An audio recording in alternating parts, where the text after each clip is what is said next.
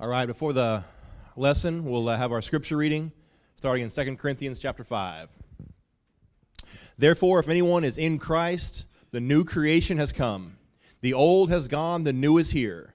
All this from God, who reconciled us to himself through Christ and gave us the ministry of reconciliation, that God was reconciling the world to himself in Christ. Now from Colossians 1.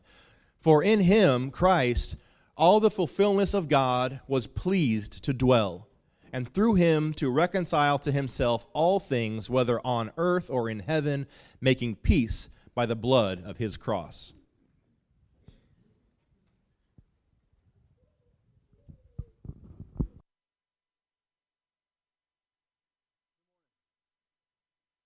Right today, good to have all of you out. Got a good house full of folks, and love the singing and all the ways that all of you have participated in our worship. Been very uplifting to me so far. Glad to have our visitors with us. You may have noticed some of these banners around, or if you've been on our website, that our theme this year is Ministers of Reconciliation, a phrase from 2 Corinthians 5. And while we're going to take deeper dives over the course of the year into the different dimensions of what this ministry of reconciliation might involve, what needs to be reconciled, there are multiple facets of that, biblically speaking, that we're called to as ministers of reconciliation. But what we've been doing over the last 3 or 4 weeks is to sort of do a survey, an overview, before we kind of try to frame what we're looking at for the year, before we take these deeper exploratory dives into each of these dimensions. And so the little mini-series over the last 3 or 4 weeks I've called the rudiments or the basics of the ministry of reconciliation. Rudiments are just the basic principles, right? You learn the scales, the bass clef and the treble clef, or whatever. When you're learning music, you learn alphabet and phonics, and then rules of grammar and usage as you grow in the mastery of a language.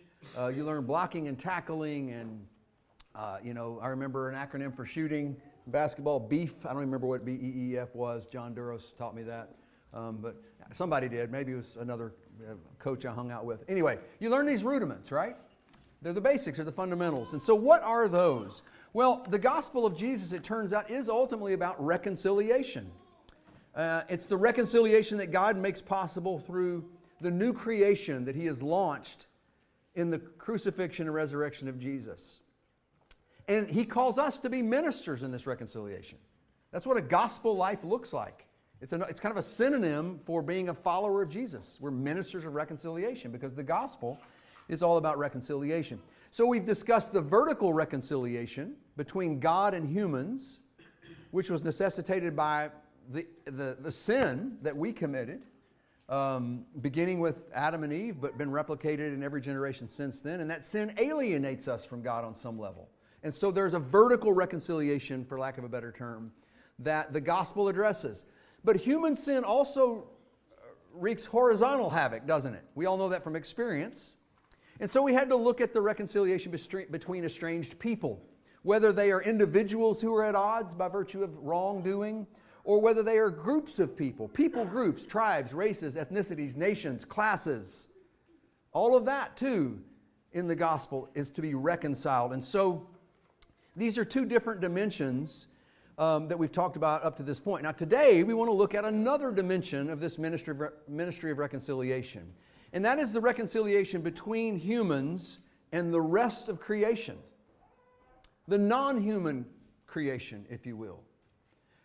Are humans estranged from the non-human creation? Well, it looks like it in Genesis 3. We'll talk more about that in a few minutes. So we're talking about things like all the other stuff that God made, that Genesis 1 goes through. Psalm 8 and all the creation psalms talk about. The plants and animals, the soil, the water, the air we breathe, the atmosphere around us. After all, our text in 2 Corinthians 5 does say that God was reconciling the world to himself in Christ. So it's broad. The world is about as broad as you can get it, right? So is this part of our calling, really? It sounds ecological, doesn't it? Is that part of our calling? Should we have to be concerned about all of that stuff?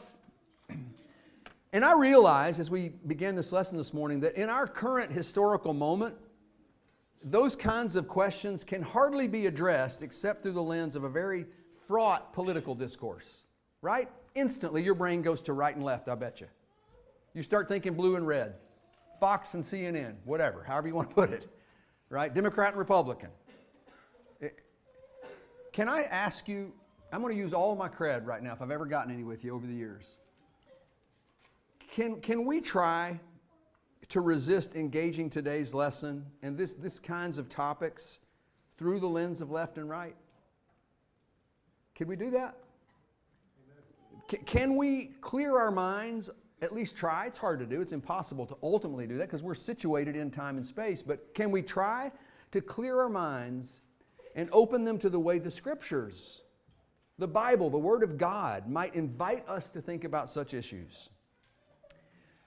Let us remember that long before our present time, people have been reading the Bible for a long time, way before you and I existed.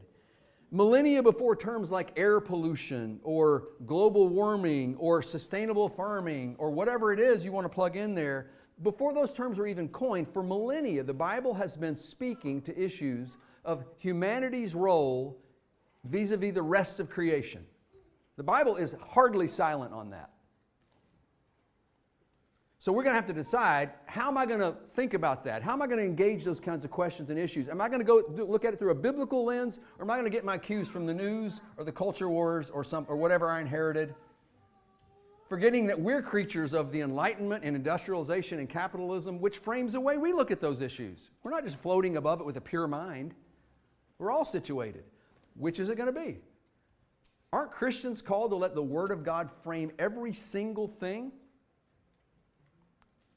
And so I call you to do that with me today, at least taking a sort of initial stab at this. So the title of today's lesson then is just that, it's the fourth installment in this Rudiments of the Ministry of Reconciliation, and the final one in our little overview before we start drilling down a bit. And we're just going to call it humanity's relationship to the rest of creation, the non-human part of creation, rocks, microbes, plants, animals, stars, air, all of it. Everything else God made in Genesis 1. What's our relationship to that?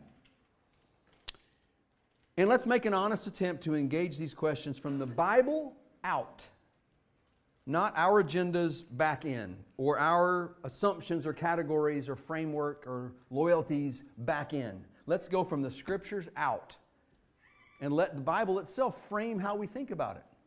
I mean, God made it. He made us. He put us in this world. All right, first of all, let's talk about God's original plan. And we're going to spend a disproportionately larger amount of time on this first point. So don't expect the sermon today to have some symmetry, because I really think it's important to know what God originally intended with these kinds of things if we're going to grasp any biblical sense of what a reconciliation of that would look like. We've got to go, what was it that we diverged from that would need a reconciliation? And so spending a little more time on what God originally intended, originally planned for us in our relationship with the world around us is I think, very important. Well, the creation narratives in Genesis present humans as divinely appointed stewards of the rest of creation. So we're part of creation, and yet we're special in the sense that, as Psalm 8 puts it, a creation psalm, which really echoes Genesis 1, 26 through 28 almost identically, it says that God made us just a little lower than the angels or the divine. Some versions say God Himself. A little lower than divine things, but above the rest of creation, to steward it for Him. And Genesis 1, 27 and 28, I know we talk about this all the time, and we will keep on doing it, because you don't get your brains theologically rewired without repetition. It's like muscle memory. And we've inherited all kinds of things, and some of them are great, and some of them are not so biblical, myself included. And the only way to rewire ourselves theologically is to be inundated with things that are not our natural assumption from just the air we breathe and the water we drink culturally, and especially religious culture. So I know he's talked about that before. Now keep on. I mean, on some of these things, it's related to everything. Genesis 1:27-28 is the paradigmatic. It's the model statement, kind of framing what a human is in the Bible. It's the first time we meet humans. And what does it say? It says that God blessed the humans, male and female, that He's just created, who are made in His image, and says, be fruitful, multiply, fill the earth, subdue it, and rule over what? Everything else. The fish of the sea, the birds of the sky, every living thing that moves on the earth. We're to rule over that. Now, your version may say have dominion over, or some versions say reign over that. But God tells humans, He makes humans and puts them in creation to reign or rule over the rest of it. Let me emphasize, though, that this word, rule, have dominion, reign, does not carry implications of exploitation. I think sometimes Christians have taken this as marching orders. There you go, it's mine. I can do anything I want with it. Let me ask you this. Are there good rulers and bad rulers? How many bad kings are there in Judah? How many good kings? They're all kings. God's the ultimate ruler over the cosmos, over the universe, over the earth, and all the things that are within it. He is a benevolent ruler, and certainly He is calling us to rule in His image, to be benevolent rulers. So rulers can be good and they can be evil. They can be benevolent or they can be rapacious. And obviously God wants us to be like Himself, to benevolently rule or reign over His creation. A chapter later in Genesis 2, there's a second angle on creation in Genesis 2 that's pretty different from Genesis 1. Kind of fleshes out, dives more deeply in certain areas. And we read that God makes this garden called Eden. And the Lord God took the man and put him in the Garden of Eden to work it and keep it. All right? Second sort of statement in the book of Genesis. If you want to know what a human being is and you want to take Genesis, the Bible as your cue, not just something out in the world, but the Bible is going to be your repository of answers. And you're just getting biblical data as you go through Genesis 1. Got your lenses on, your blinders on. I just want Bible data on this. So far we know that we are here to rule the rest of creation. And now we're told that we're to work and keep the garden. I don't really know of anything else in terms of a purpose statement for humans in Genesis 1 and 2 to this point. When you meet humans, that's what they are. Let that sink in. Oh, and environment stuff doesn't matter. That's what humans are in Genesis 1 and 2. Find me something else in there if you can't. I looked, I didn't really see much else in terms of purpose. I'm not saying there aren't other purposes for being human. But when you first meet them and you've got these initial statements that are supposed to frame the whole issue of what we are in relation to God and creation, we're completely presented that way. Let's look at these words, work and keep, real quick. Work comes from the Hebrew word abad, which means, and is translated elsewhere in our Bibles as to serve. You're serving creation. Another way to translate that is to cultivate it. So it's not done. God made it just like He wanted it. It was perfect in the sense it's what He intended, but it wasn't perfect in the sense of complete. Because He made it so that He could create us out of love and invite us to do what He does with it as His image bearer in it. And that's cultivation. Keep on beautifying it and making it a blessing. The second word, keep, straight up is from the Hebrew word shamar. It means to protect or to guard, or as the NIV puts it, to take care of. Does that sound exploitive? Human beings, the primordial pair, are put in the garden with a mandate from their Maker to protect or take care of creation.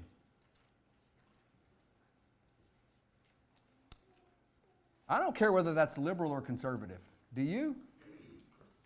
I want to know whether God wants me to do it. I don't care whether that is red or blue. And don't be trying to guess what I am in that. I don't fit any of our categories. They both annoy me, no end. Honestly. And I find good things in both of them. And both of them, why are we even saying both of them? That's our present historical debate. It'll change again in 20, 30 years. It has in my lifetime. What passes for conservative and liberal has flip-flopped so many times in American history. It's just an accident of history that we even argue the way we do half the time right now. That this issue goes with that one. Really, they don't in Europe.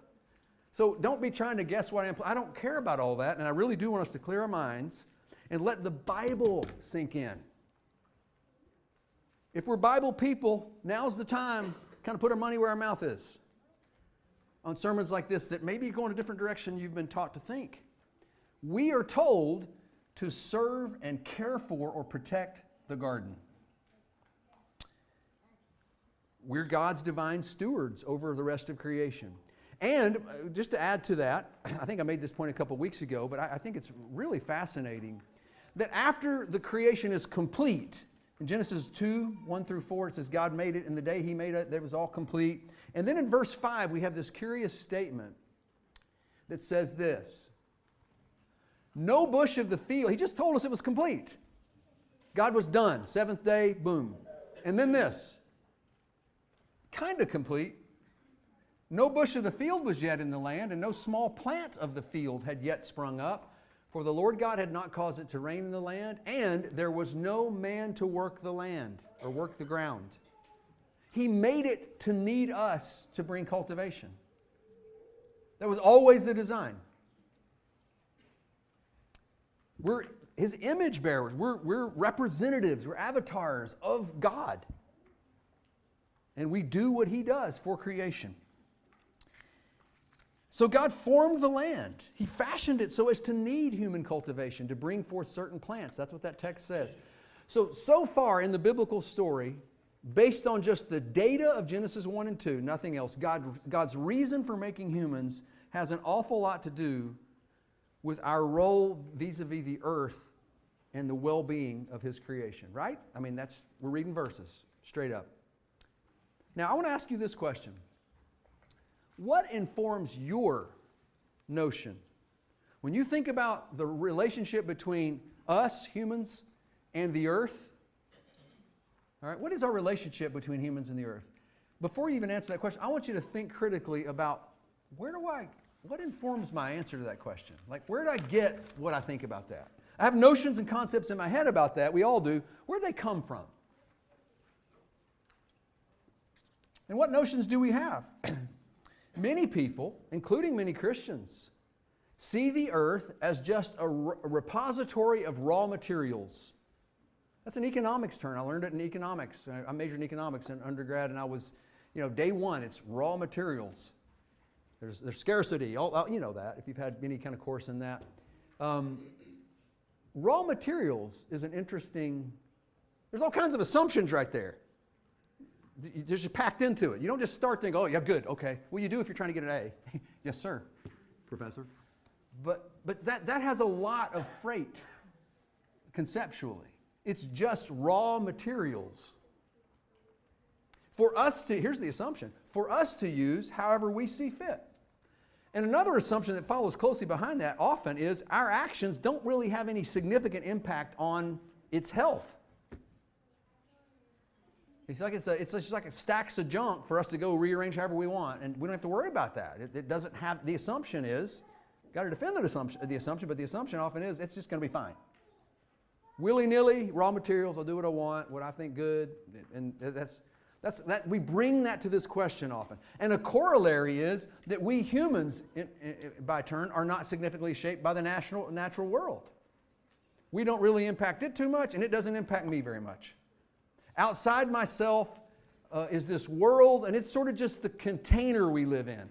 It's an inert container, like a jar. Picture a big old glass or plastic jar, and a bunch of pebbles inside it. We humans are not constituted or permeated or influenced by the creation around us. We're independent, self-contained beings. And then we don't influence the world. It's this professor at Duke, a theologian at Duke named Norman Wurzba, has written a book or several books on this kind of topic. I'll quote him in a minute, but he talks about this concept of the world as just a container. And he says people who think this way think we're just sort of like pebbles in the container, right? You put some pebbles in a container. The pebbles aren't changed by being in that container. You can dump them out, put them back in, dump them 1,000 times. They're still just pebbles. The container's not appreciably affected, right? They're both self-contained. The place they're in and the things that go in the place are just self-contained. They're not permeable mutually. Wurzba argues that this is an unbiblical notion and that instead we should think of it more like a meshwork. that humans are in a kind of web or an intermeshed relationship with the world around them. They penetrate it, it penetrates them 24/7, for good or bad. Here he is on this issue. He says, the concept of life as a meshwork challenges the twin notions of self-contained places and self-contained organisms like us. Each organism and each thing is what it is only as a result of its entanglement within and co-development with a bewildering array of fellow creatures. A living body cannot be a single self-sourcing kind of reality because each body depends on the nurture and support of countless seen and unseen others. You're going to go to lunch today? You're going to eat a piece of the earth. Enjoy it. Hope it's tasty. Right? Well, I'm eating vegetables and meat, which were sustained by what? How'd they get here? All the way back to soil, which came from dead you, way back when. And don't resist the kumbaya. Let's sing kumbaya then. Oh, okay, whatever. Let's sing it. I don't care. Let's be biblical. Take this seriously. Eating, think about it. Eating, drinking, touching, breathing, being inspired by people or others or something in the natural world. These are daily proof of that. The fundamental and inescapable truth is that our living depends on our hosting others, like the billions of microorganisms that make up our gut biome and are being hosted by them, as when soil generates the plant life that we feed on. I looked this up because I had this in my head. I started to call Daniel, but I call him about serious stuff all the time. So, am I going to die? I have this feeling in my arm. You all call him all the time. So I didn't call him. I looked it up. And it is true, and I don't know if somebody could debate the exact statistics or numbers, but you're supposedly self-contained self. You're just a human, right? And everything else is separate out there. You alone, and me alone, and everybody in this room, and everybody on planet Earth, have in our bodies and on our bodies literally trillions. I'm not making up some number like Gary always accused me of. This is an actual number. Trillions, plural, of bacteria, viruses, fungi, depending on where you're from. Trillions in you. In fact, there are about 40 trillion bacteria in a human body and about 30 million human cells in a human body. So you are actually more something else than you are you. One writer said, we're pretty much a trellis for microorganisms. We're an ecosystem. You're a walking ecosystem. Literally. Things are eating each other and all sorts of stuff on you all the time. Without them, you die and they die. Is that fair? So it's just, you're a living proof that we are connected with everything and everything's connected with us all the time. Whether we get it or don't care, 2 cents, it's happening. That's how the Lord made it. So you almost can't overstate our connection with the rest of the non-human creation. And one other way to illustrate this is to look at the word ground in Genesis 2 and 3. Just the word, you may have noticed before that the word ground, God's really into ground. Ground appears over and over and over in the story of humanity's creation and fall. This is in Genesis 2 and 3. I counted 8 times just in these 2 chapters. There might be 1 or 2 I missed. But the ground is doing everything. It's related to everything. It comes from the Hebrew word Adamah. It's like Adam with on the end. Adamah means ground. Your version may say land or earth or something like that. Mine says ground. So, just real quickly, in some of this language in Genesis 2, we read this, chapter 2, verse 7 through 10. Then the Lord God formed the man of the dust from the ground and breathed into his nostrils the breath of life, and the man became a living creature. And the Lord God planted a garden in Eden in the east, and there he put the man whom he had formed, and out of the ground the Lord God made to spring up every tree that is pleasant to the sight and good for food, and so on. And so look at that. All the plants, all the trees come from the ground. Down in 2:19, a few verses later, now out of the ground the Lord God had formed every beast of the field and every bird of the heaven. So it's not just the plants, but the animals all came from the ground in the creation story. I mean, that's straight good biology too, if you just allow, this is a poetic look at what we would get into the mechanisms of and all the, kind of granular view of things, right? I mean, we all know we come from soil, and it's, you know, the same elements that make up soil make up you, right?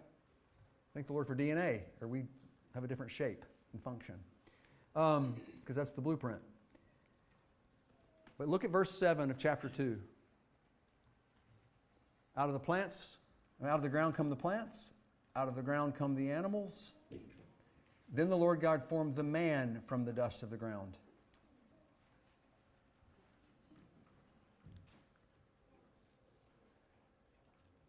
So, this being that is called man in the Bible, Hebrew word Adam. Adam's name is a name like, you know, Mike or Joe or Jim or Monty, but his name is just, it's man, human. Really, human's better than man. Because it says male and female, that's different words.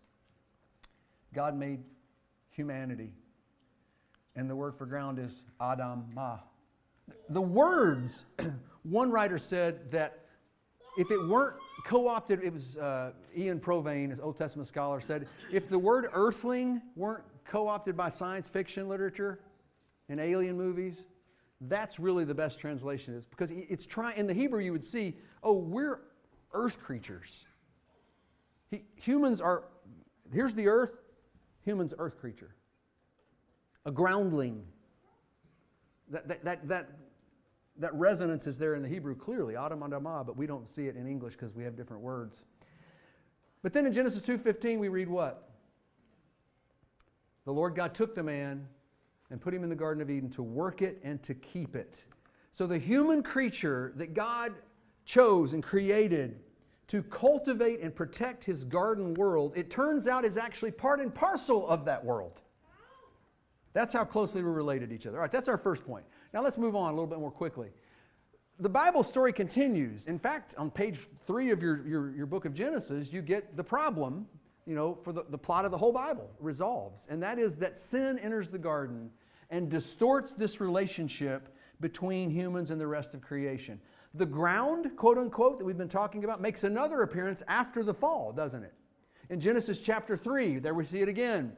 And to Adam, God says, after they have eaten of the forbidden fruit, Eve and then Adam, and they've sinned against God, the one prohibition they were allowed to eat everything else.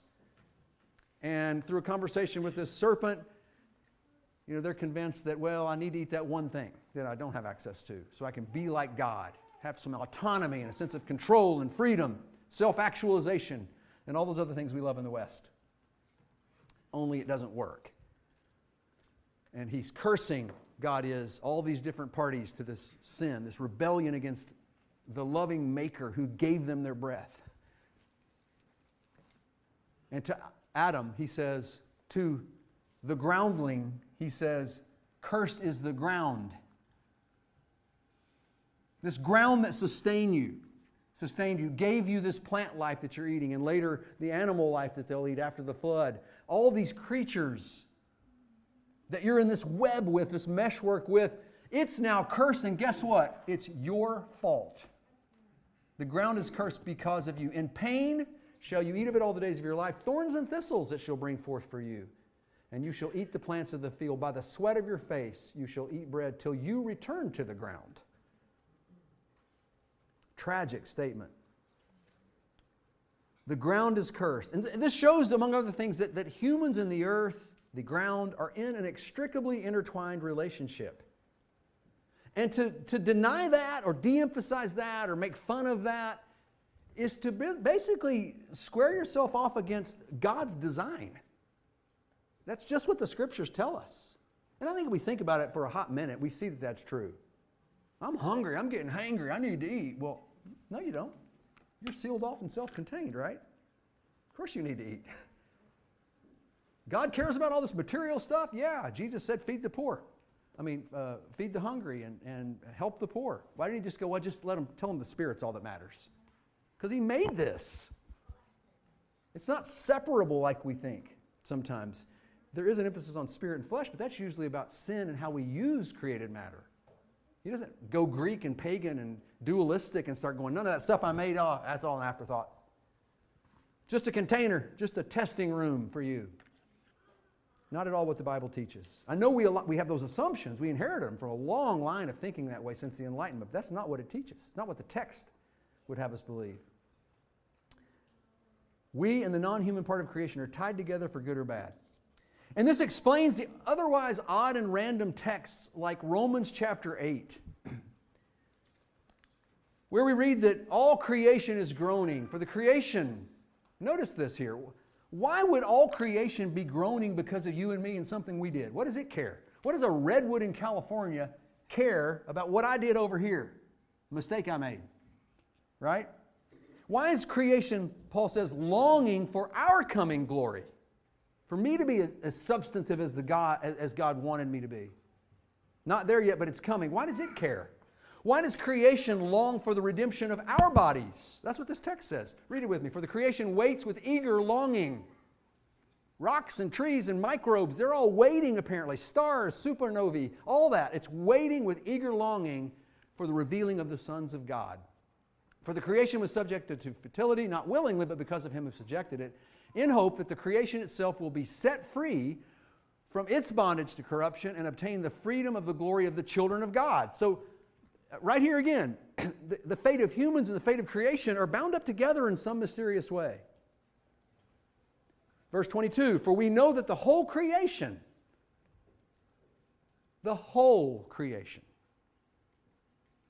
has been groaning together in the pains of childbirth until now. What is this childbirth thing? Well, the answer has already been germinated, if you will. You know, the new creation is it's embryonic. It's an ovum that is an embryo and it's progressing. So we know where that's going. A baby will be born. There will be a birth. Right now, though, it's the pains. Look, another metaphor is first fruits in a harvest. And he says that in verse 23. Not only the creation, but we ourselves who have the first fruits. We haven't had the full harvest, but with the cross and resurrection, something is coming. The redemption of our bodies, our glorification, and with that will come the wholeness again of creation itself, over which we were placed as stewards from the very beginning. What are some ways? We're not going to spend long on this today. But I do want you to think about this because we are going to take a deeper dive into this sort of thing, a few weeks or months from now. And we want to get as concrete and practical as we can, with the caveat that creation care, environmentalism, ecology, all those kinds of things are uber technical. You have to have specialists for every one of them. And it's hard to get to that sometimes for all the culture war hubbub. So I know that, and I'm not trying to solve all that in one, hour and a half sermon, Just want to wake some of y'all back up. 45-minute sermon or something like that, which means I need to get with it. But real quickly on this point, I want you to be thinking about this. What are some ways the creation is groaning? The Bible says it is. And it sounds like from things we did. And I have a feeling that since, in the last 200-300 years, we've done a lot more things with creation than they ever could have in the ancient Near East, in terms of just the way we live and what we're doing. What are some ways creation is groaning due to humans not fulfilling this divine creation mandate to benevolently reign over the rest of creation, to protect it, to take care of it? I'm using Bible language right there, straight out. To serve it. So in today's lesson, I'm just trying to lay a theological foundation. I'm trying to accurately situate, just frame the way humans and the rest of creation should relate together, how we should think about that, kind of at a macro level. That's my objective today. But we do plan to revisit this later, and I hope you'll be revisiting it as you try to practically apply these things in your life right away. Just be thinking about concrete ways we've fallen short of this God-given role and ways that we can better pursue a reconciliation between humans and the non-human creation all around us. And I do use the word reconcile here purposefully because that's precisely one of the areas in which God's new creation, initiated with Christ, will bring about this reconciliation. And that's the world itself. So that's our final point then. Christ enters the world, dies on the cross, is resurrected from the dead, and inaugurates this new creation from which a reconciliation will happen. Everything that went awry and was alienated in the garden is going to be reconciled in Christ. Not some of it, not one part of it, all of it. So Christ reconciles this relationship, included in this, between humans and the rest of creation. So let's go back to Colossians 1 that Greg read for us during the scripture reading. Colossians 1. Let's read this. Colossians 1, 15 and 16, and then skipping down to verse 19 to 20. He, in the context Christ, is the image of the invisible God, the firstborn of all creation. Firstborn of what? All creation. For by Him all things were created, in heaven and on earth, visible and invisible. For in Him all the fullness of God was pleased to dwell, and through Him to reconcile to Himself all things, whether on earth or in heaven, making peace by the blood of His cross. I want you to notice 2 or 3 things about this. First of all, notice all the creation language. What does this text connect reconciliation to? And notice Christ's involvement, first of all, in creation. Maybe we don't appreciate this point as much as we should, but it says He is the firstborn of all creation. In Him or by Him, everything was created. Jesus is the creator. Sometimes you have this idea that there's God and then there's Jesus. Well, Jesus isn't in God and God's Jesus. I mean, I realize that sometimes you have them kind of separated. It's very infrequent. Baptism of Jesus, it sounds more like, you got the dove and you got the Father speaking and Jesus is there getting baptized. Jesus said, before Abraham was, I am. And they want to stone Him for it because He's claiming to be Yahweh, the eternally existent God. He's called Wonderful Counselor, Mighty God, even Father in Isaiah. So when you think of creation, don't picture Jesus as like not there. However you picture that. I know that blows our mind, 3 in 1. But He was the creator. And John chapter 1, the Gospel of John about the life of Jesus, says that not only was Jesus the creator, without Him was not anything made that has been made, but that also He so valued His alienated and marred creation that Jesus decided to enter it, to become part of creation, to step into what He made. It'd be like if you painted something and then stepped into the painting and became part of the image, right? He steps into His creation. And we call that the incarnation. Could there be any greater evidence that matter matters than the incarnation? Why become part of it? Why become matter if it doesn't even really matter? And then secondly, notice here that Christ is, this is so much, so evocative of Genesis 1. Christ is the image of the invisible God. Who else was the image of the invisible God?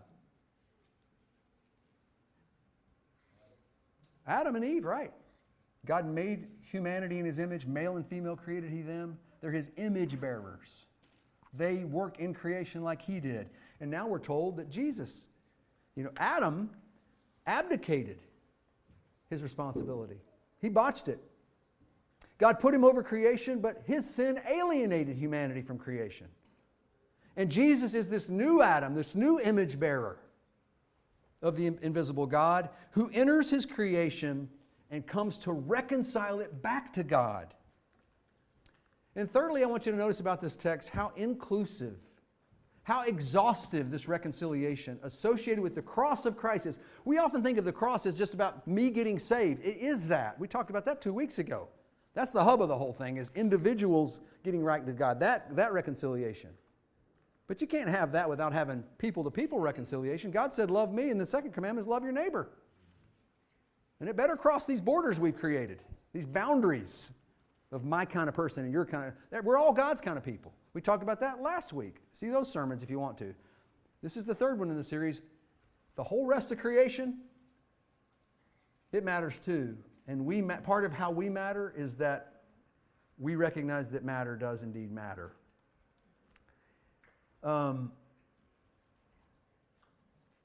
How extensive is this reconciliation?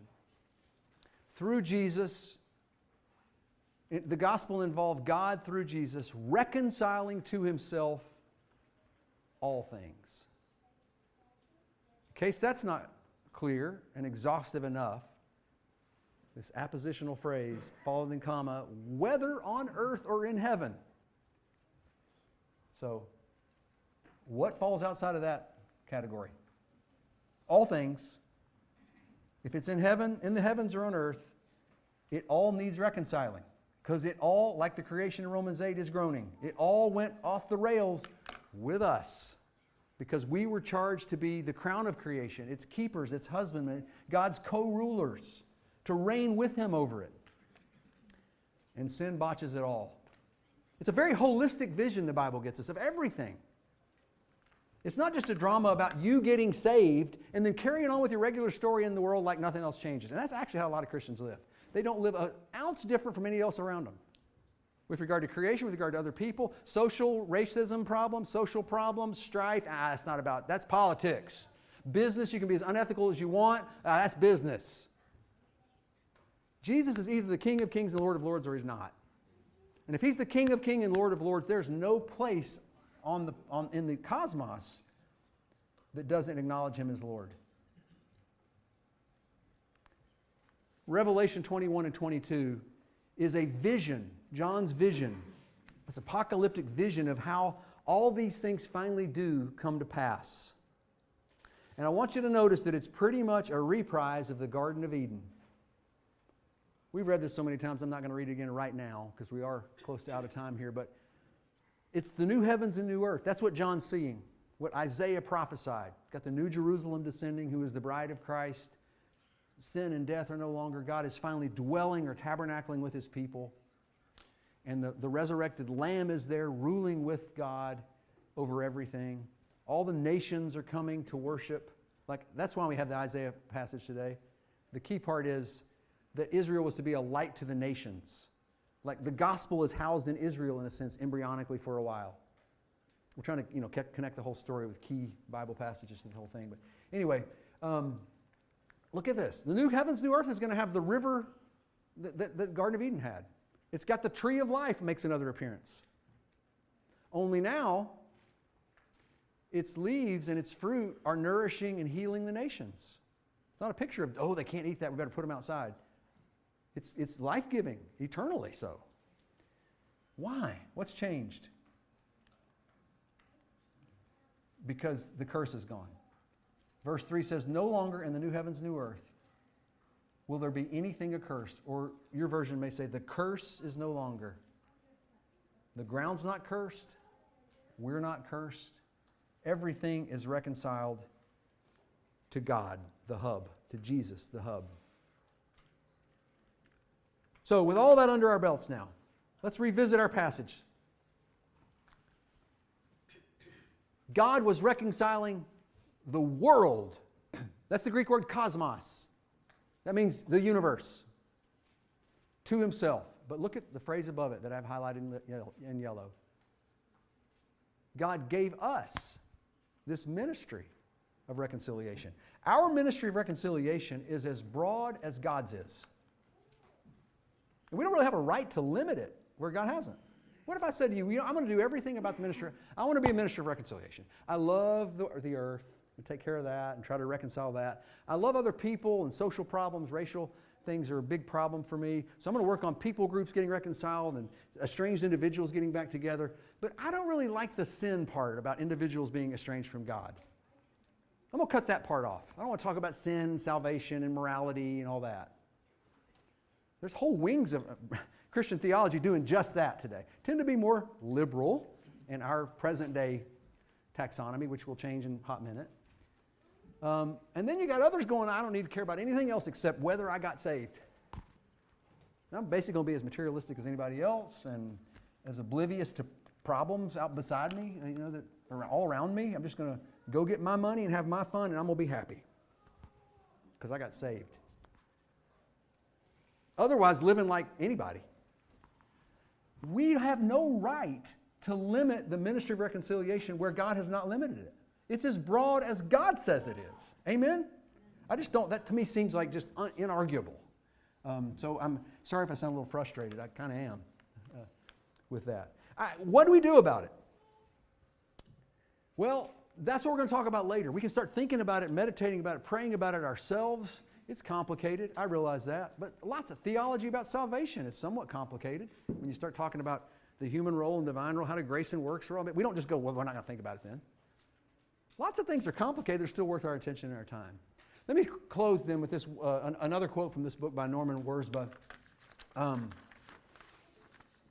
Because we kind of have this idea that we're pretty much spirit and matter doesn't matter. And I realize Paul says that we need to be people who pursue the spirit, not the flesh. I don't think he's talking about I think he's talking about something else.